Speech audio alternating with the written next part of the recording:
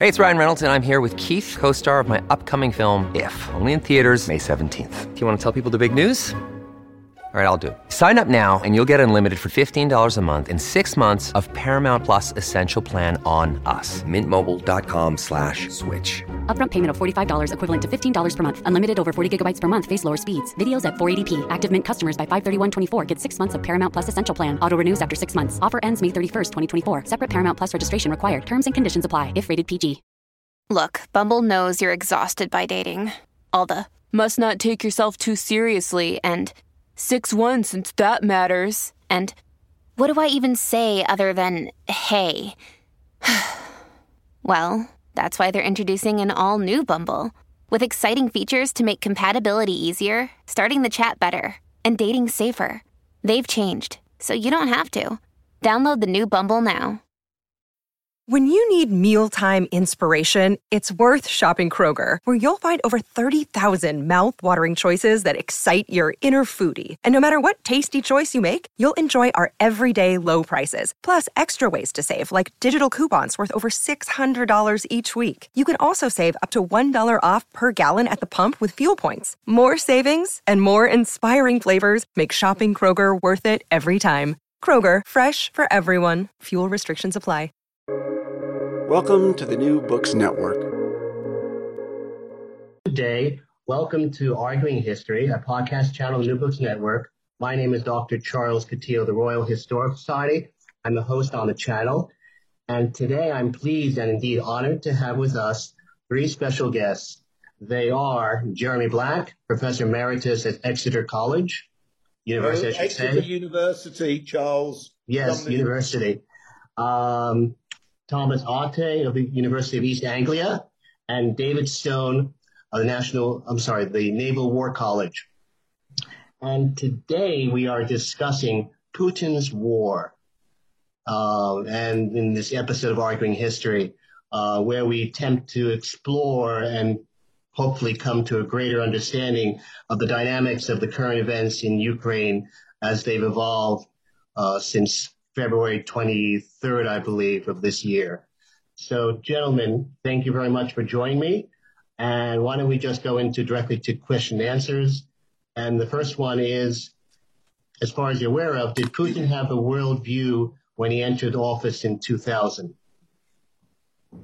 Jeremy?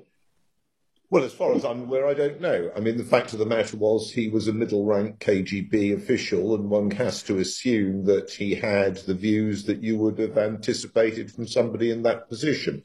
He'd seen active service, of course, in East Germany, and one imagines that he would therefore have taken on board the particular, as it were, legacy of an officer who had served in that area. Thomas?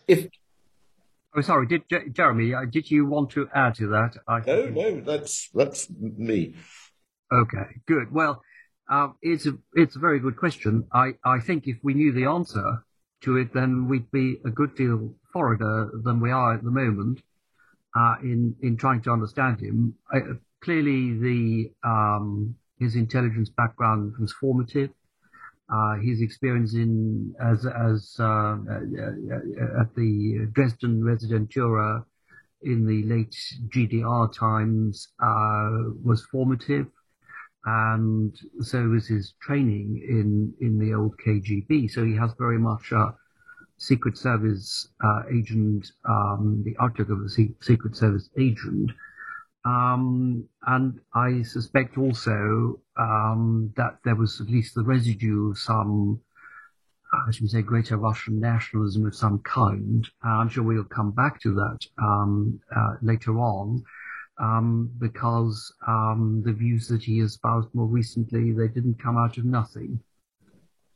And if I could just jump in also, I would agree with my colleagues. The other thing I would say is that when Putin came into office, the general perception, which I think was probably accurate, was that he was a technocrat and predominantly interested in not so much, I would say, Russian nationalism per se, but the Russian state.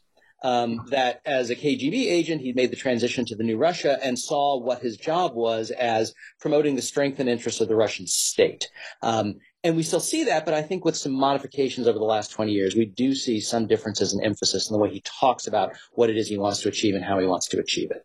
I think I think that's very true, and of course one also then has to consider the role of the state in Russia, in Russian history in general, and the strange tension between a strong state and, if you like, a sort of the alternative to that, which is a completely chaotic Russian polity. And so someone of Putin's background and training would, of course, on the side of strength. And one of the things that he's always prided himself on in interviews and in speeches is that he restored the authority of the Russian state. And in fact, he said so quite explicitly. Jeremy, how sincere was Putin's Western turn circa 2001, 2003, 2004? How, sorry, could you... How sincere do you think it was in retrospect, his Western turn for those 3 or 4 years? No, I don't. I think, first of all, I don't think sincerity is something that you should be anticipating for somebody of Putin's character or background. I think there are obviously geopolitical problems that he would have gained from the late Cold War, namely the sense of vulnerability of the Soviet Union, subsequently Russia, to a alignment between the United States and China. And I think in the late 90s, beginning of the 2000s, it was still unclear that China would break with its American alignment. And from that point of view, it was necessary for Russia to avoid doing things that would drive those other two powers together. But I do not believe for a second that Putin has got anything other than an instrumentalist and transactional approach to international relations. And I think one can take it further. I mean, I agree entirely with my two colleagues. I mean, I think what he learnt, if you like, in his early career is not just a matter of content, but also a matter of process and attitude.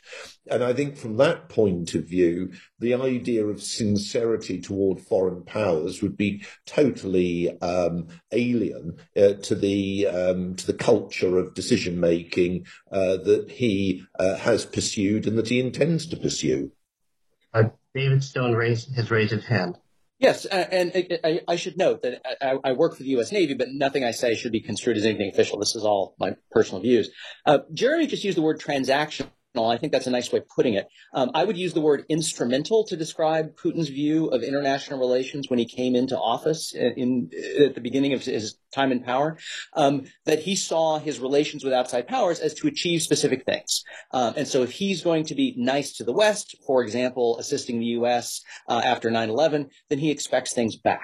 And so I don't think, as with Jeremy, I don't think sincerity is the word. I think kind of transactional, instrumental, that's the best way to understand that the early Putin. Thanks. And Thomas? I completely agree. This is entirely interest-driven, and if you look at the situation in the very early 2000s, it was quite clear that given Russia's weakness and the absence of any other serious competitors, a pro-Western or a Western-leaning orientation made sense.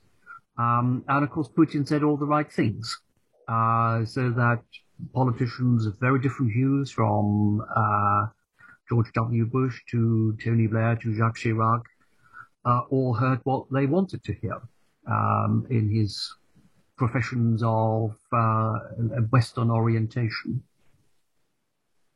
Alexander Watson has joined us. Alex, we were discussing the question, how sincere was Putin's Western turn, in quotation marks, circa 2001, 2003, 2004? I'm not sure I've got anything to add from what I caught from the end of what everyone else was saying. So you move on for now, and I will listen and catch up with the conversation. Jeremy, how important do you think, in retrospect, was the color revolutions of 2003, 2004, particularly the one in Ukraine, to Putin's adoption of an anti-Western stance? Well, I think, first of all, he had an anti-Western stance from the outset. I think, as we've already discussed, from his point of view, the West played a key role in undermining the Soviet Union, because you have to remember that an ideological perspective that of communist rule, which combines nicely with KGB interests, is the notion of false consciousness. In other words, the people should, if they understand their destiny and interests, be pro-Russian, pro-communist, whatever, but they are misled by false figures internally who look to foreign models. So from that perspective, movements like Solidarity in Poland, which we know was a mass movement of great support, as indeed was the movement in, say, Hungary and East Germany against communism in 1989. These movements in KGB terms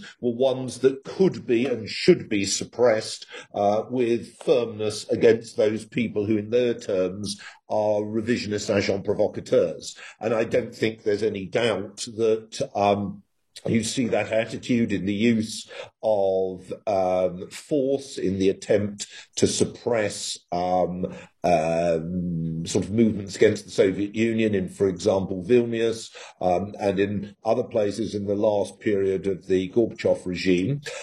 So if you then wind forward, from the perspective of Putin, you have the same situation arising in Ukraine, in Georgia. In other words, what you have got there are anti-Russian elements consolidating themselves domestically with the support of anti-Russian elements internationally. Now, we know that that is a ludicrous simplification of the situation, and in practical terms, in international matters, there was actually relatively little support for democracy or liberalism in either Georgia or Ukraine, just as there was virtually none in Belarus more recently. But nevertheless, I think that was how it was fed through the Putin-esque mindset.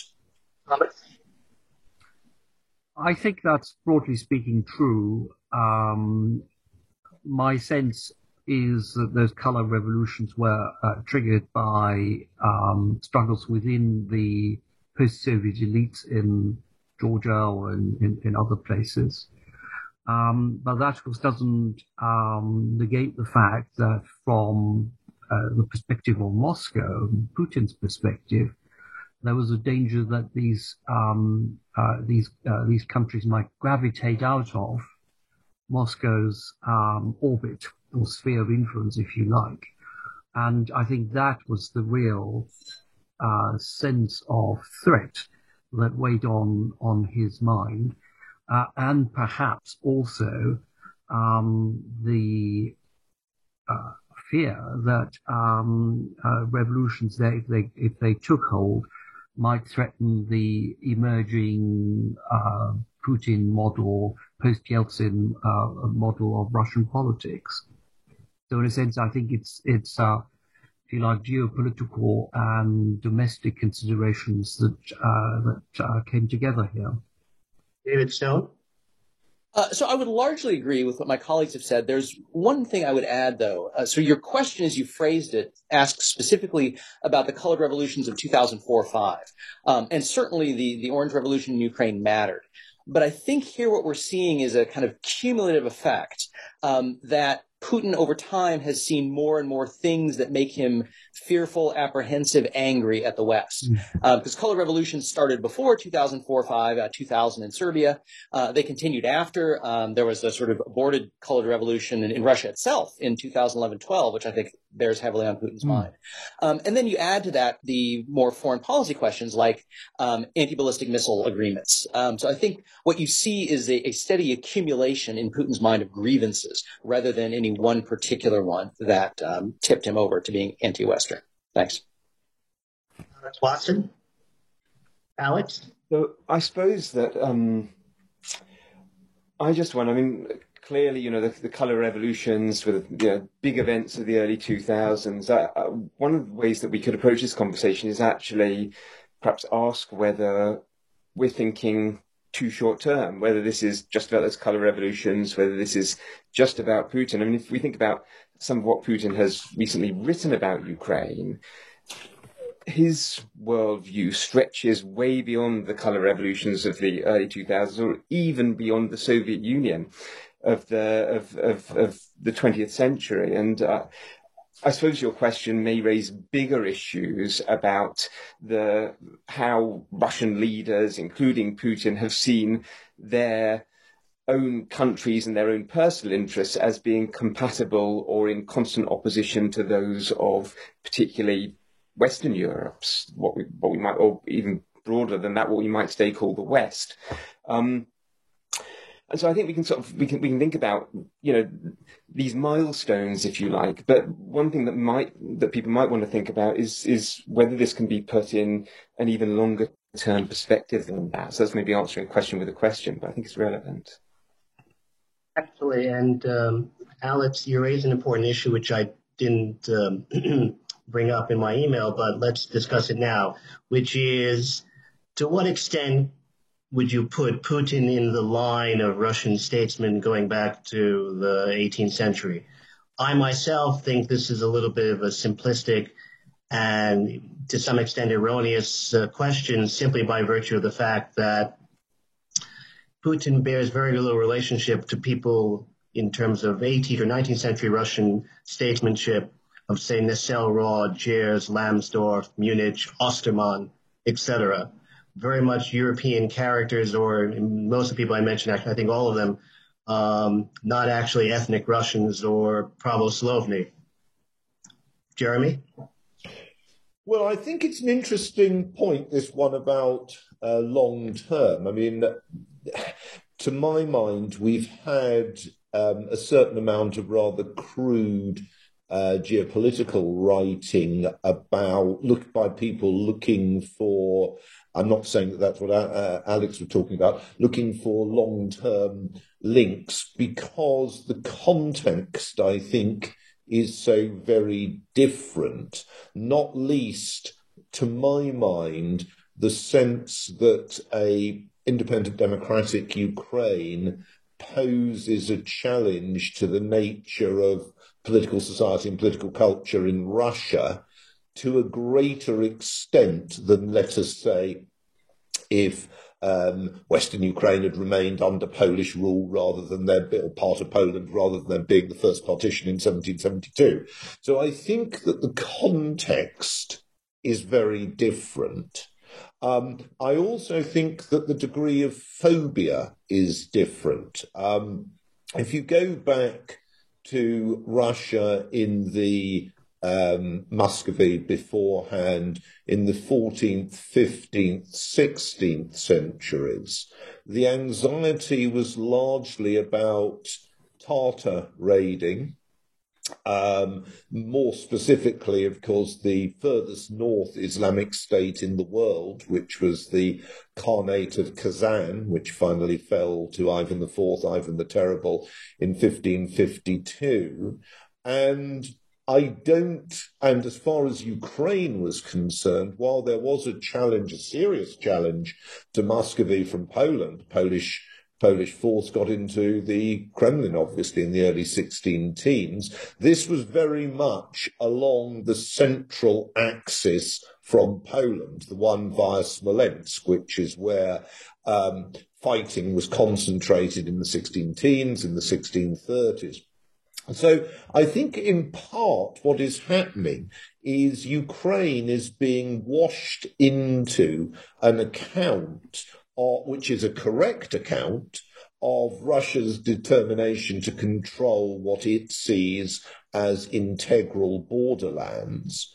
But having made that general point, much that is discussed in the terms of Ukraine is not terribly helpful, not least because, and this is the final point, Ukraine was not an independent state, whereas now it is an independent state, it's a sovereign state, and therefore Russia's policies to it are far more aggressive as far as the international order is concerned than would have been the case if it had been, as it were, engaged in hostilities with a part of the Ottoman Empire or a part of Poland, when the key thing was its relationship with Poland or the Ottoman Empire, not the part thereof.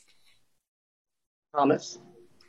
I very much agree with what Jeremy has just said. The geopolitical context is rather different, but I would also add to that of course Ukraine. I mean, as the very name Ukraine suggests, this is a borderland, so it lies at the interface of the Polish-Lithuanian Commonwealth, the Ottoman Empire, and Muscovy, Russia, and then later the Austrian Habsburg world, if you like.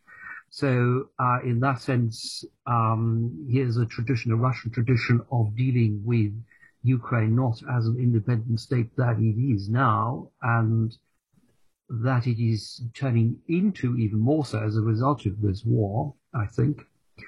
So that, in a sense, is one difference. But nevertheless, it has to be borne in mind that someone like Putin very much likes to think of himself as in the tradition of Peter the Great or Catherine the Great. He actually made great play of this continuity, as he sees it, with Peter the Great in an interview with the Financial Times in, I think, 2019 it was, where he said that Peter's cause will live for as long as there are unredeemed lands and Russians scattered about in foreign territories. And when he gave his first televised address after the beginning of the war in Ukraine in February this year, he actually positioned himself underneath I forget, it was the portrait or a bust of Catherine the Great. So the iconography, I think, was very important here, and it was very clear. He does see himself as standing in a line with those Tsars of the 18th century who added significantly to Russian territory. David Stone? I would offer a slightly different historical parallel. I think in terms of 19th century Russian statesmen, they generally saw Russia as a European power maneuvering within a system of other European powers. And Putin's rhetoric more recently has been much more of Russia against the West and the West generally. And the historical parallel there, I think, is with some Russian intellectual movements of the late 19th century, specifically Pan-Slavism. And that was an ideology that saw Russia as a unique civilization uncontaminated by Western ideas, and this is the West generally. And in this conception, the Slavs, and particularly Russia as the bearer of Slavism, had different ideals of community, of collectivity, that were in opposition to Western individualism, Western liberalism. And those ideologies were never that powerful in Russian foreign policy in the 19th century, but they had some intellectual heft within the Russian Empire. And Putin, I think, is pulling on some of those ideas of collective identity against Western capitalist individualism and Western liberalism. And I think that helps to explain in some ways Putin's appeal to the European and American far right. That he's articulating a vision of an anti-liberal civilization that resonates with certain figures of the European right and the American right. Opposition to immigration, opposition to gay rights, opposition to feminism. I think there's a number of things there that Putin is playing on. Yes, I think that's very correct. Can I just say, I think that's very correct. And I think it also links with a attempt to provide a cultural as well as geopolitical alignment with China.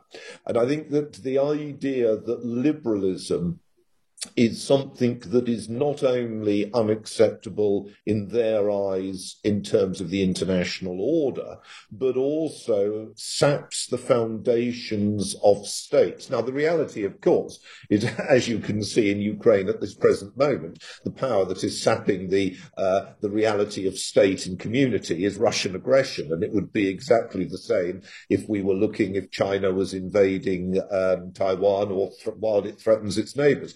But the point is, the ideology is very potent. And I think it's absolutely correct, as our naval colleague said. There is a resonance of this in terms of debates within Europe. Now, the interesting point is, I agree with him that it resonates with the far right. It also resonates with the far left. And this image and this issue is one of those that pulls together the far right and the far left. It's the far left, like the far right, has, although it may have a different social agenda, has in many respects a commonality of opposition to to a number of international planks of order, including NATO, including the idea of financial management of an international system, in many senses, including to specific states, Israel being a classic example. And I think that it is no accident that you have in Europe, I can't speak for the United States, both far left and far right critics of NATO and of engagement in support of Ukraine. Alex Watson? I thought those were all really interesting points. I suppose my thought would be, of course, it's a truism to say that the geopolitical situation is specific. One can say that about any period, and it's true that we are in a specific moment of history and Russia's relationship with Ukraine and with the West. I suppose in terms of just trying to sort of think about a longer term framework, maybe the first point I'd make is that this attempt that we're seeing now to snuff out Ukrainian nationhood is clearly not the first by a long way in cultural terms, and even in terms of statehood. I mean, the current iteration of the Ukrainian state is the post-91 state is not the first iteration. We saw Ukraine as a state in the immediate aftermath of the First World War, and of course that was snuffed out by a mix of Polish and Russian Bolshevik action. And I think we can go back further than that. I mean, of course, Dave's gone back even further and talked about Catherine the Great, but it strikes me that all of us have written on the First World War. And I'm just very struck by thinking about 1914, some of the parallels, particularly, so I'm just going back to Dominic Leven's book. You know, he I think it's called Towards the Flame. He talks about Ukraine as the key factor in Russia's, in what Russia saw was at stake in this conflict. I don't know what the other participants of this discussion will think about that. But it does make me think that when we think about the possibility of great power conflict, we think about Russia's relationship or the Russian state's relationship with Ukrainians, then 1914 might be a good place to look to. Certainly, I mean, of course, in that context, we're talking about Western Ukraine, what at that time was Eastern Galicia and the Habsburg Empire. That's already been mentioned, sometimes called the Piedmont of Ukrainian nationalism. I'll say one other thing. One of the things that I've been really struck by is the work that I've done on the Eastern Front in the First World War, on the Imperial Russian invasion of what today is Western Ukraine and at that time was in Habsburg hands. There's extraordinary parallels in terms not simply of the violence, the brutality, of the atrocities, but also in terms of the attacks on Ukrainian elites, political elites, the Ukrainian national idea, Ukrainian culture, Ukrainian language. Very strong parallels between 1914 and today. And it does just make me think that to fully understand this, I think it is helpful to think about the broader Russian state's relationship with Ukrainians and its fear of Ukrainian nationalism as well, and what that means for Russian aspirations for great power.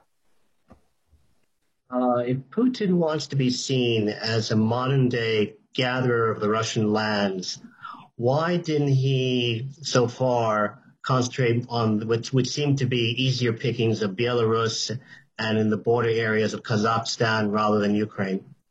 Well, Jeremy? I think Belarus is to a certain extent a client state of Russia at the present moment, and actually serves his purposes quite well. And to a degree, as is shown by the recent deployment of Russian troops in Kazakhstan, Kazakhstan is also a client state. I think the issue in Ukraine was that Russian coercion, subversion, large-scale subversion, with enormous amounts of money, and military intervention has failed to have the impact that the Russian leadership might well have anticipated. So I think in many senses, the intervention in Ukraine reflects its unwillingness to become part of the Russian system. And that does not augur well for other countries that border Russia. And interestingly enough, this goes back, I think my colleagues are making fascinating points. This goes back to, I think, what's a key moment in the Cold War, which is that possibly one of the most dangerous, to my mind, moments in the Cold War was the so-called Carnation Revolution, when the Salazarist system was overthrown in Portugal, and there was the possibility of a communist takeover, and not least with quite strong communist elements in the military, and of course a period of time when the West was otherwise engaged. The United States was engrossed in the Watergate issue, Britain was very weak, etc., etc. And I think what was real, and of course Portugal was important, because with Portugal you actually still had at that stage Portugal's overseas empire, but also Portugal would have given the Soviet Union a major naval base on the Atlantic. Now, what was, I think, really important in it was a slow-moving crisis with a lot of subversion, a lot of money spent by both sides, and Britain and the United States opposed to the Soviet Union. So it was a slow-moving crisis. One of the key elements was that there was no land frontier across which the Soviet Union could move troops in, and that in naval terms, although it could deploy submarines into Portuguese waters, it actually lacked a force of amphibious landing craft. It lacked the necessary force structure and doctrine to carry out such an operation, and obviously this was quite clearly an absolutely central NATO interest. Bound up with the future of Atlantic power, because with Portugal you were talking about the Azores as well, and Madeira. Now, I think the difficulty at the present moment is that the Russian method of using force is clearly readily could be rolled out in other contexts. It's appalling what's going on in Ukraine. It also, quite frankly, represents, to my mind, just as, we're all noting the failure of the Russians to achieve their purposes on their timetable, and I believe most commentators are very pleased about that.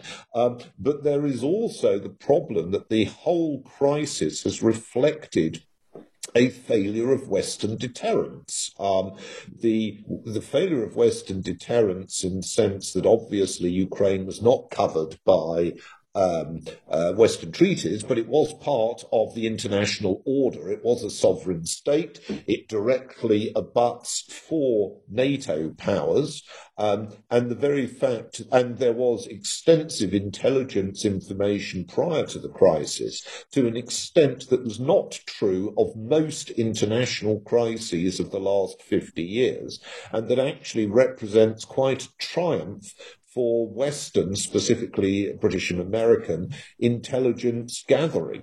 Now, given that that was the case, what is striking is how weak the deterrence operated, and that is not encouraging for other respects. Now, what it means, presumably, is that Western strategists are needing to think about how to restructure, revivify deterrence.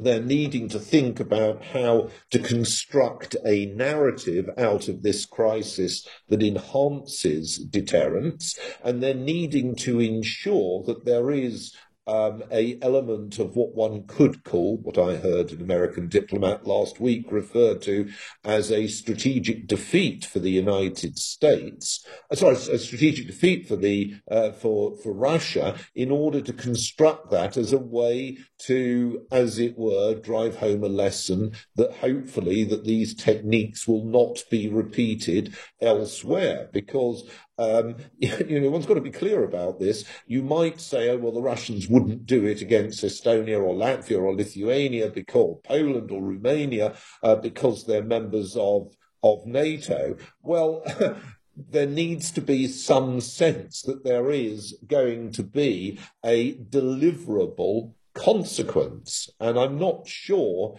that if I was a Russian policymaker playing very hard ball, I mean, I might be completely furious with the poor performance of my own system. I don't think I'd be terribly impressed by my opponent's ability to create an effective deterrence, because ultimately the point recurs. If the Russians are willing to use and to produce a serious threat of use of nuclear weaponry, is there going to be an effective Western deterrence? And I'm not sure that actually pertains. What I understand at the present moment is that the intelligence readings are that Russia is not going to use nuclear weaponry in the Ukraine crisis, and that is one of the reasons why the West is deploying arms on the scale that it is. If that assessment is flawed, then we're obviously in some considerable difficulties. But that is what I understand the current intelligence assessment to be. I just wonder whether we're getting ahead of ourselves a little bit here. I mean, I quite agree with Jeremy of what he said about the escalation dominance that Putin has had in the run-up to this war and throughout. But I want to come back to your question, Charles, and I want to take issue a little bit with the phrase "gather of the Russian lands," which sort of suggests itself as a result of the conversations we've been having so far. But it also conjures up an image of actual territorial possession. And I don't think that Putin's strategy is necessarily aiming at that. So Belarus, effectively dependent on Russia, and increasingly so since the domestic unrest a couple of years ago. Kazakhstan, likewise, very much dependent on the Russian market, and the sizable presence of a Russian ethnic minority in Kazakhstan means that Kazakhstan has to lean towards Moscow. And in fact, the speed with which Moscow has responded to the turmoil in Belarus and the sporadic unrest in Kazakhstan at the end of last year, I think shows that Russia is perfectly capable of maintaining order there, or has been perfectly capable of maintaining order in this region, in these regions which are part of what Moscow considers to be Russia's sphere of influence. Now, as for Ukraine, I think this is where longer-term developments do come in, and where history does play a role, or a very garbled, perhaps, version of history. Going back perhaps even to the Kievan Rus and the notion that this is the the cradle of Russian Orthodox civilization. But at the root of all of this is that Ukraine is strategically much more important, and economically more important, and that Ukraine is more, should we say, conscious of its own separate identity, of its own nationhood. And this is a process that has, of course, been gathering pace in recent years. And I think this made the situation in Ukraine much more pressing from a Russian perspective.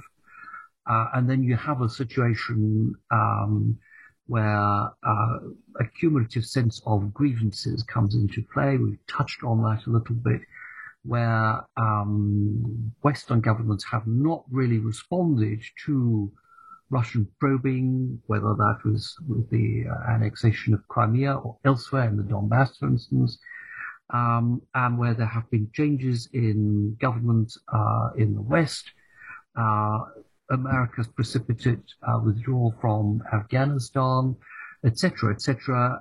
So all of this would then suggest that this was the moment to move and not to wait any longer. But Thomas, would you then not necessarily agree with Jeremy's point that the whole invasion and the build-up to it represents a failure of Western deterrence? No, I do agree with that. And as I said, Putin has had escalation dominance, and quite clearly we need, and far too much of current Western debate in various European countries revolves around the specter of the Russian use of nuclear weapons. And if I were sitting in Moscow, I think my impression would be much the same as Jeremy's. The West doesn't have a clear strategy for dealing with Russia and is resorting to ad hoc measures. And the threat of the use of nuclear weaponry might well cow the Western powers. So there is an urgent need to rethink NATO's nuclear strategy. We've not really had any thought being spent on this since 1967 in any meaningful sense. So I think this is an urgent necessity, absolutely. David Stone? So a couple things. We wandered a little far afield from the original question about Belarus and Kazakhstan, but I did want to talk for a bit about, Charles, the phrase you used, failure of deterrence. And I'm not sure that failure of deterrence is really the right way to think about what's happened in Ukraine. Because the whole point of deterrence is to make a rational opponent think, wow, it would be dumb for me to do that because the pain would be too great.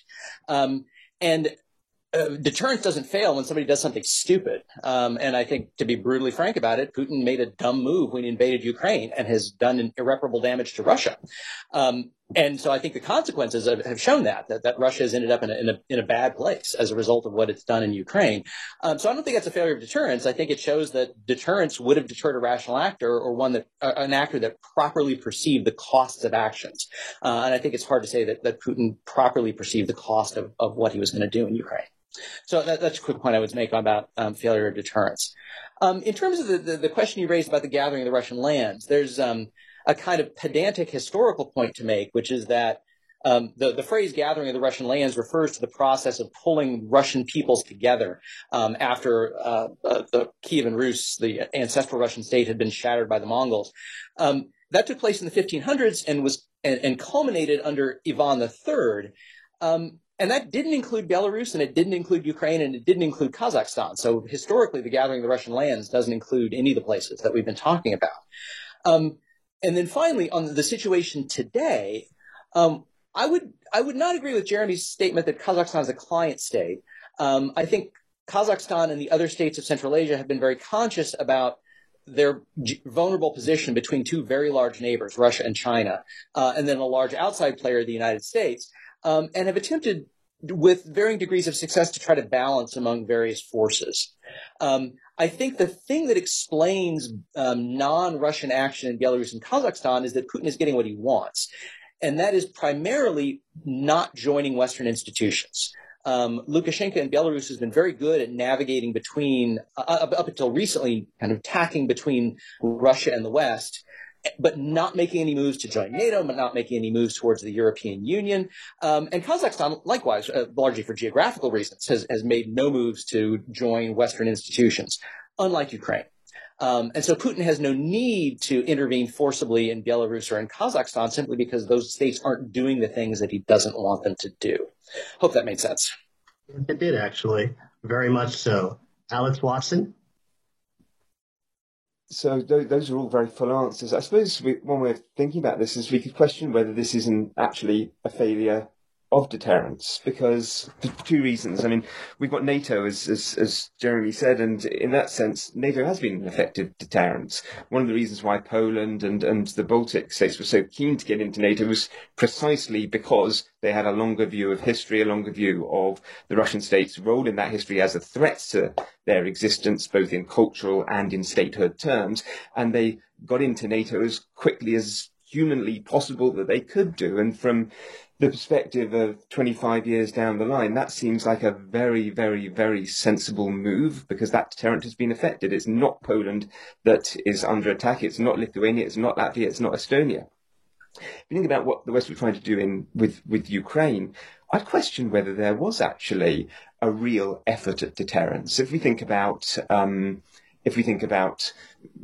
Western and Central Europe as a whole, and military spending, of course, that's been dropping through the past decades.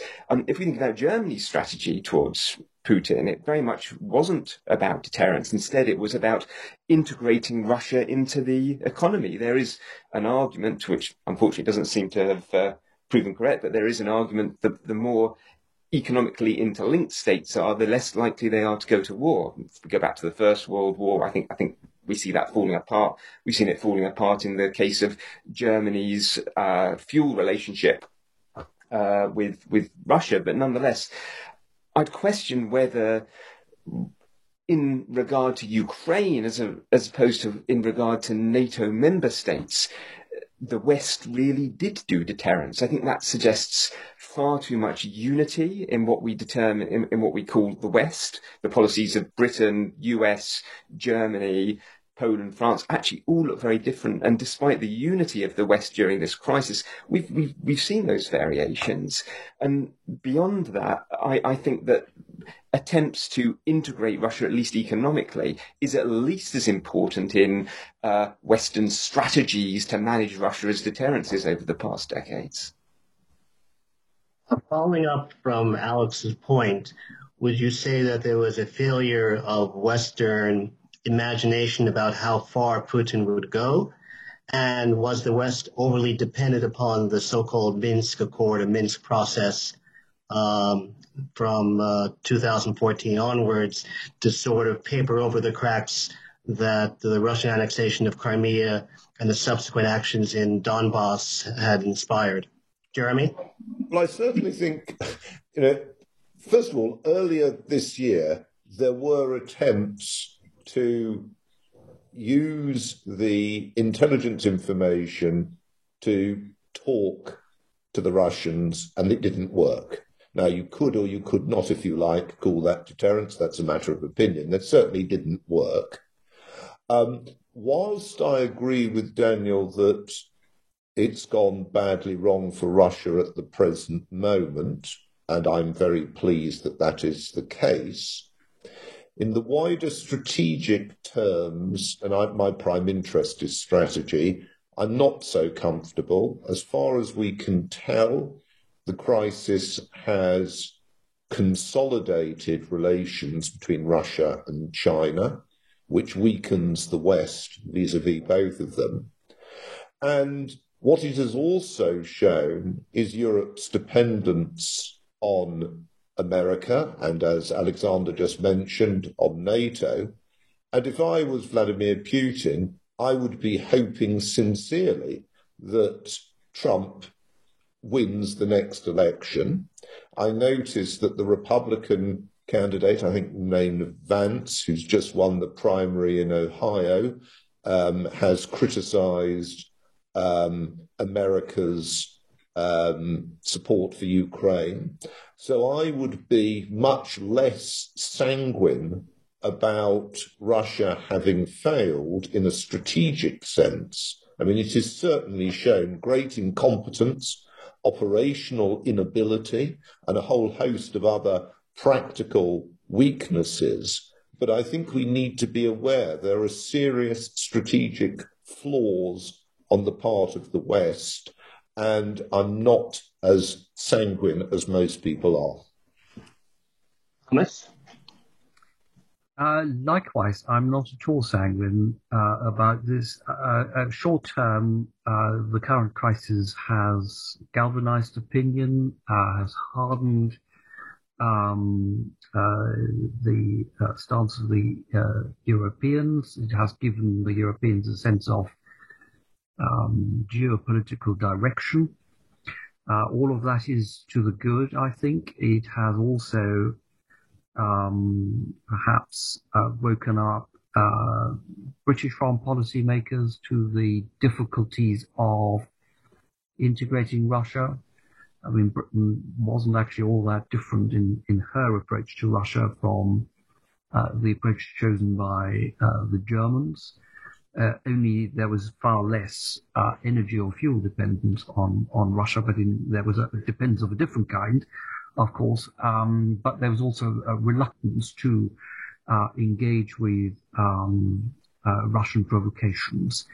And really, this goes back to the mid-1990s. I mean, after all, Britain was one of the guaranteeing powers of the Budapest Agreement, under which the Ukrainians gave up their nuclear weapons in 1994 in return for security guarantees. And in fact, it has to be said that certainly after 2010, there was a conscious neglect almost of Britain's responsibilities towards Ukraine under that agreement. And it was then perhaps no surprise that it was the French and the Germans who ended up trying to settle the Ukraine-Russia dispute after 2014. And the British were not at all involved in any of this. And they really only woke up to the Russian threat at some point in 2020 or even late last year. So in that sense, I think it is fair to say that there has been a failure of deterrence because there was no clear strategic approach towards the problem of how to deal with Russia. And that is something that needs to be thought through. And I'm perhaps less convinced than Jeremy is that the relationship between Russia and China is, I mean, yes, consolidated, I can see that.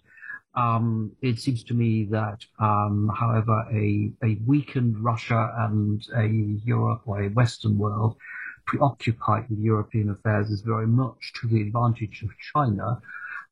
So I think there has been a change in the power relationship between Moscow and Beijing, which has shifted towards China in favor of China. I think that needs to be borne in mind. And certainly the great unknown is what might happen when the next in 2024 when the next American presidential elections come about. Even if Trump is not elected, one could well imagine that a Republican candidate, given the state of the Republican Party today, would pursue a far less supportive policy, supportive of NATO, supportive of the Europeans. There are an awful lot of very hard questions that NATO, the Europeans, and individual national governments need to think about. David Stone? So a couple things. I mean, one, I'll note the irony that you're asking for historians to predict the future. And if we were any good at that, we would be rich from investing in the stock market and we would be able to quit our day job. So I will note that that's always an iffy proposition. So two things. You raised this by talking about the issue of Minsk specifically, and the conversation has turned more towards a discussion of where we go from here. I'll just say very quickly about Minsk and the Minsk agreement. The Russians put a big emphasis on it. Certainly France and Germany, which brokered it, at least paid lip service to it. I haven't seen a lot of pressure from the United States on Ukraine to implement Minsk. The Ukrainians certainly weren't that interested in implementing Minsk because Minsk was a bad deal for the Ukrainians. It essentially would have allowed a kind of fifth column inside Ukraine for Russia to manipulate. And so I absolutely understand Ukraine's reluctance to implement that. And certainly it's been far overtaken by events. In terms of where we go from here, I would absolutely agree that things can always go wrong. You can look at lots of things where this could turn badly for the West. But again, as historians, we're not great at predicting the future. The future will be very difficult to say. Yeah, I can imagine ways in which things go very well. What I can say is that I myself have been really struck by how well things have gone compared to what we might have expected before all this kicked off.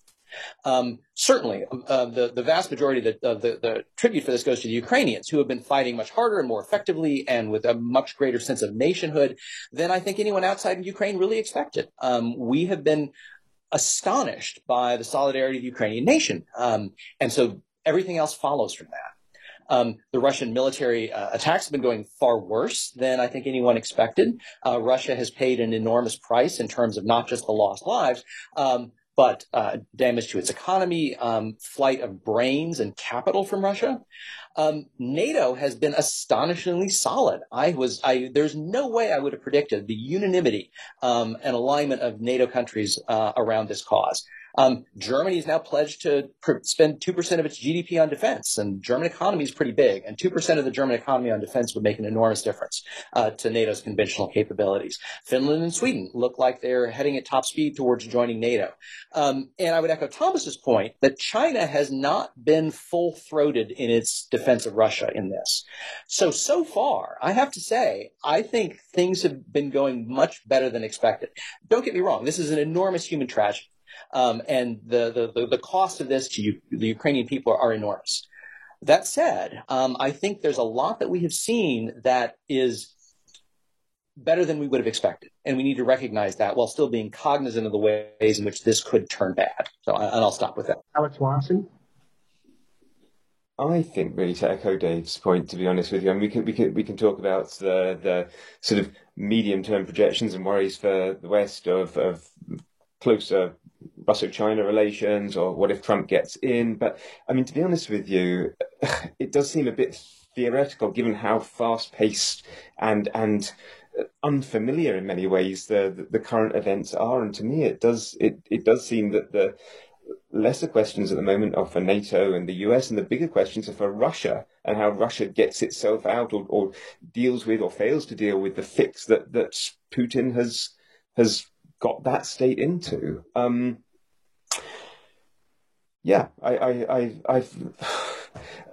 I wouldn't want to predict the future at the moment because I think after 30 years of relative stability in Europe, we are in uncharted waters. But I think at the moment it's Russia that it's Russia that all eyes are on. The only other thing that I'd add in terms of sort of worries for future prospects, I think that NATO's unity so quickly and the strength of economic sanctions against Russia is very, very important and a very, very good sign for the strength of the West. I think that will leave a very strong resonance even after this crisis is over or as it develops. Gentlemen, any last thoughts? Jeremy, you first. Well, yes. First of all, I think this is a very helpful and useful way of looking at things. I think it's very good to bring together four historians. And without disagreeing with David about it might seem ironic to ask historians to consider the future, I mean, I think the point is that what we're trying to argue is a need for caution in response to immediate judgments of the present and the past.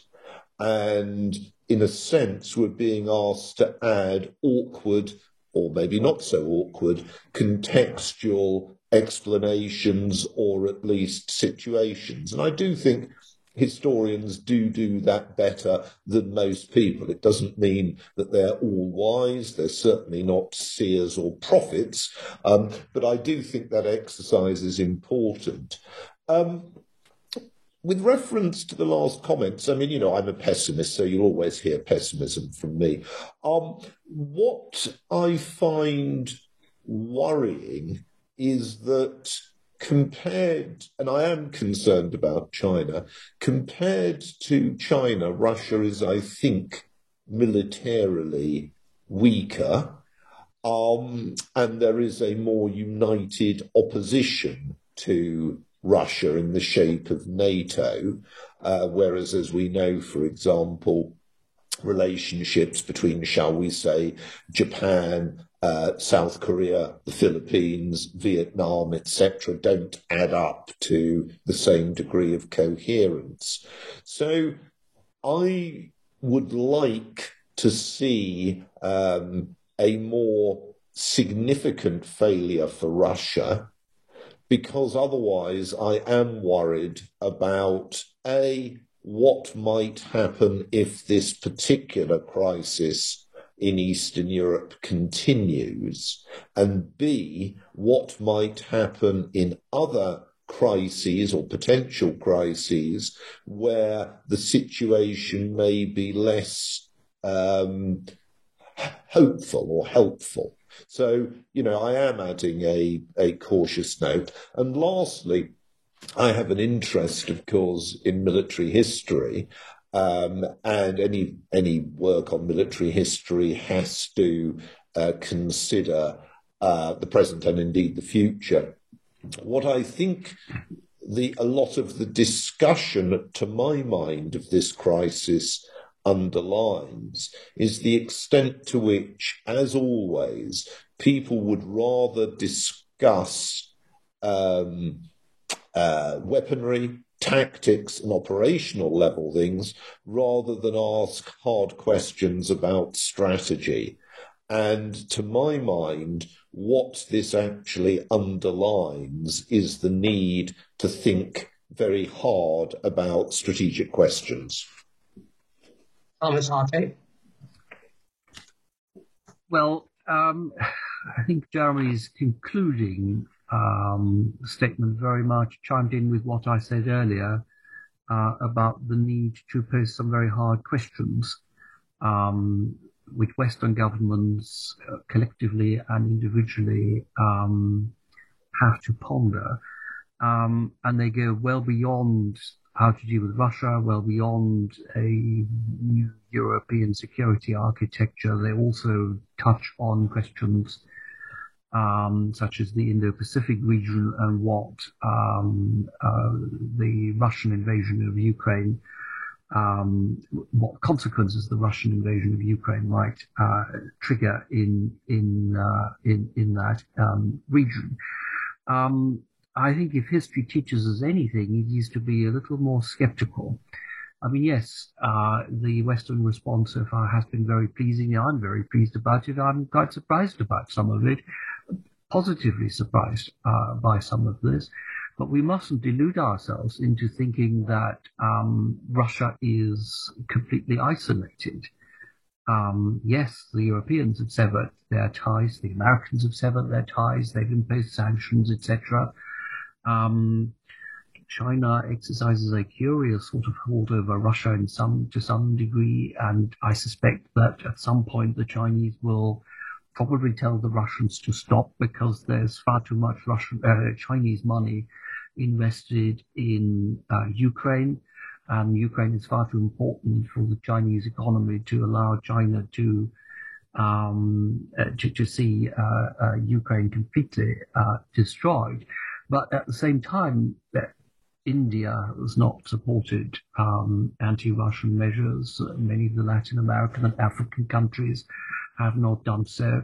And so one can see the old non-aligned bloc re-emerging in this new post-2022 international environment. So there are an awful lot of developments underway now that I think give cause for concern. In addition to the many points that I think are cause for concern that we covered in our conversation. So my views are sort of optimism at the way in which things have played out so far, but mingled with a sense of skepticism, shall we say. David Stone? I've had a chance to say most of what I wanted to say, and I'll echo Jeremy's comment of appreciating the chance to have this exchange of views. Let me just make one kind of military technical point. Jeremy rightly stressed that it's important to think strategy first, and then operations and tactics flow from that. On the other hand, you can't have strategy without tactics and operations to produce it. And one of the things that's been really striking about the 2 months of this war is just what we're learning about the importance of drones, the increasing deadliness of anti-tank missiles, and the effectiveness of anti-ship missiles. And certainly there's been signs of these things before. The Yom Kippur War in 1973 sort of signaled to the world that anti-tank missiles were a real presence on the battlefield. And the Falklands War demonstrated the vulnerability of ships to anti-ship missiles. And the Armenia-Azerbaijan War quite recently showed the importance of drones. But you're seeing all of that, I think, in magnified form in the current conflict. The big question is whether that's in part because of Russia's mismanagement of the war. Would a better Russian military performance have made these things less evident? But it's at least something I think that military planners will need to bear in mind going forward. And I'll stop with that. Thanks. Alex?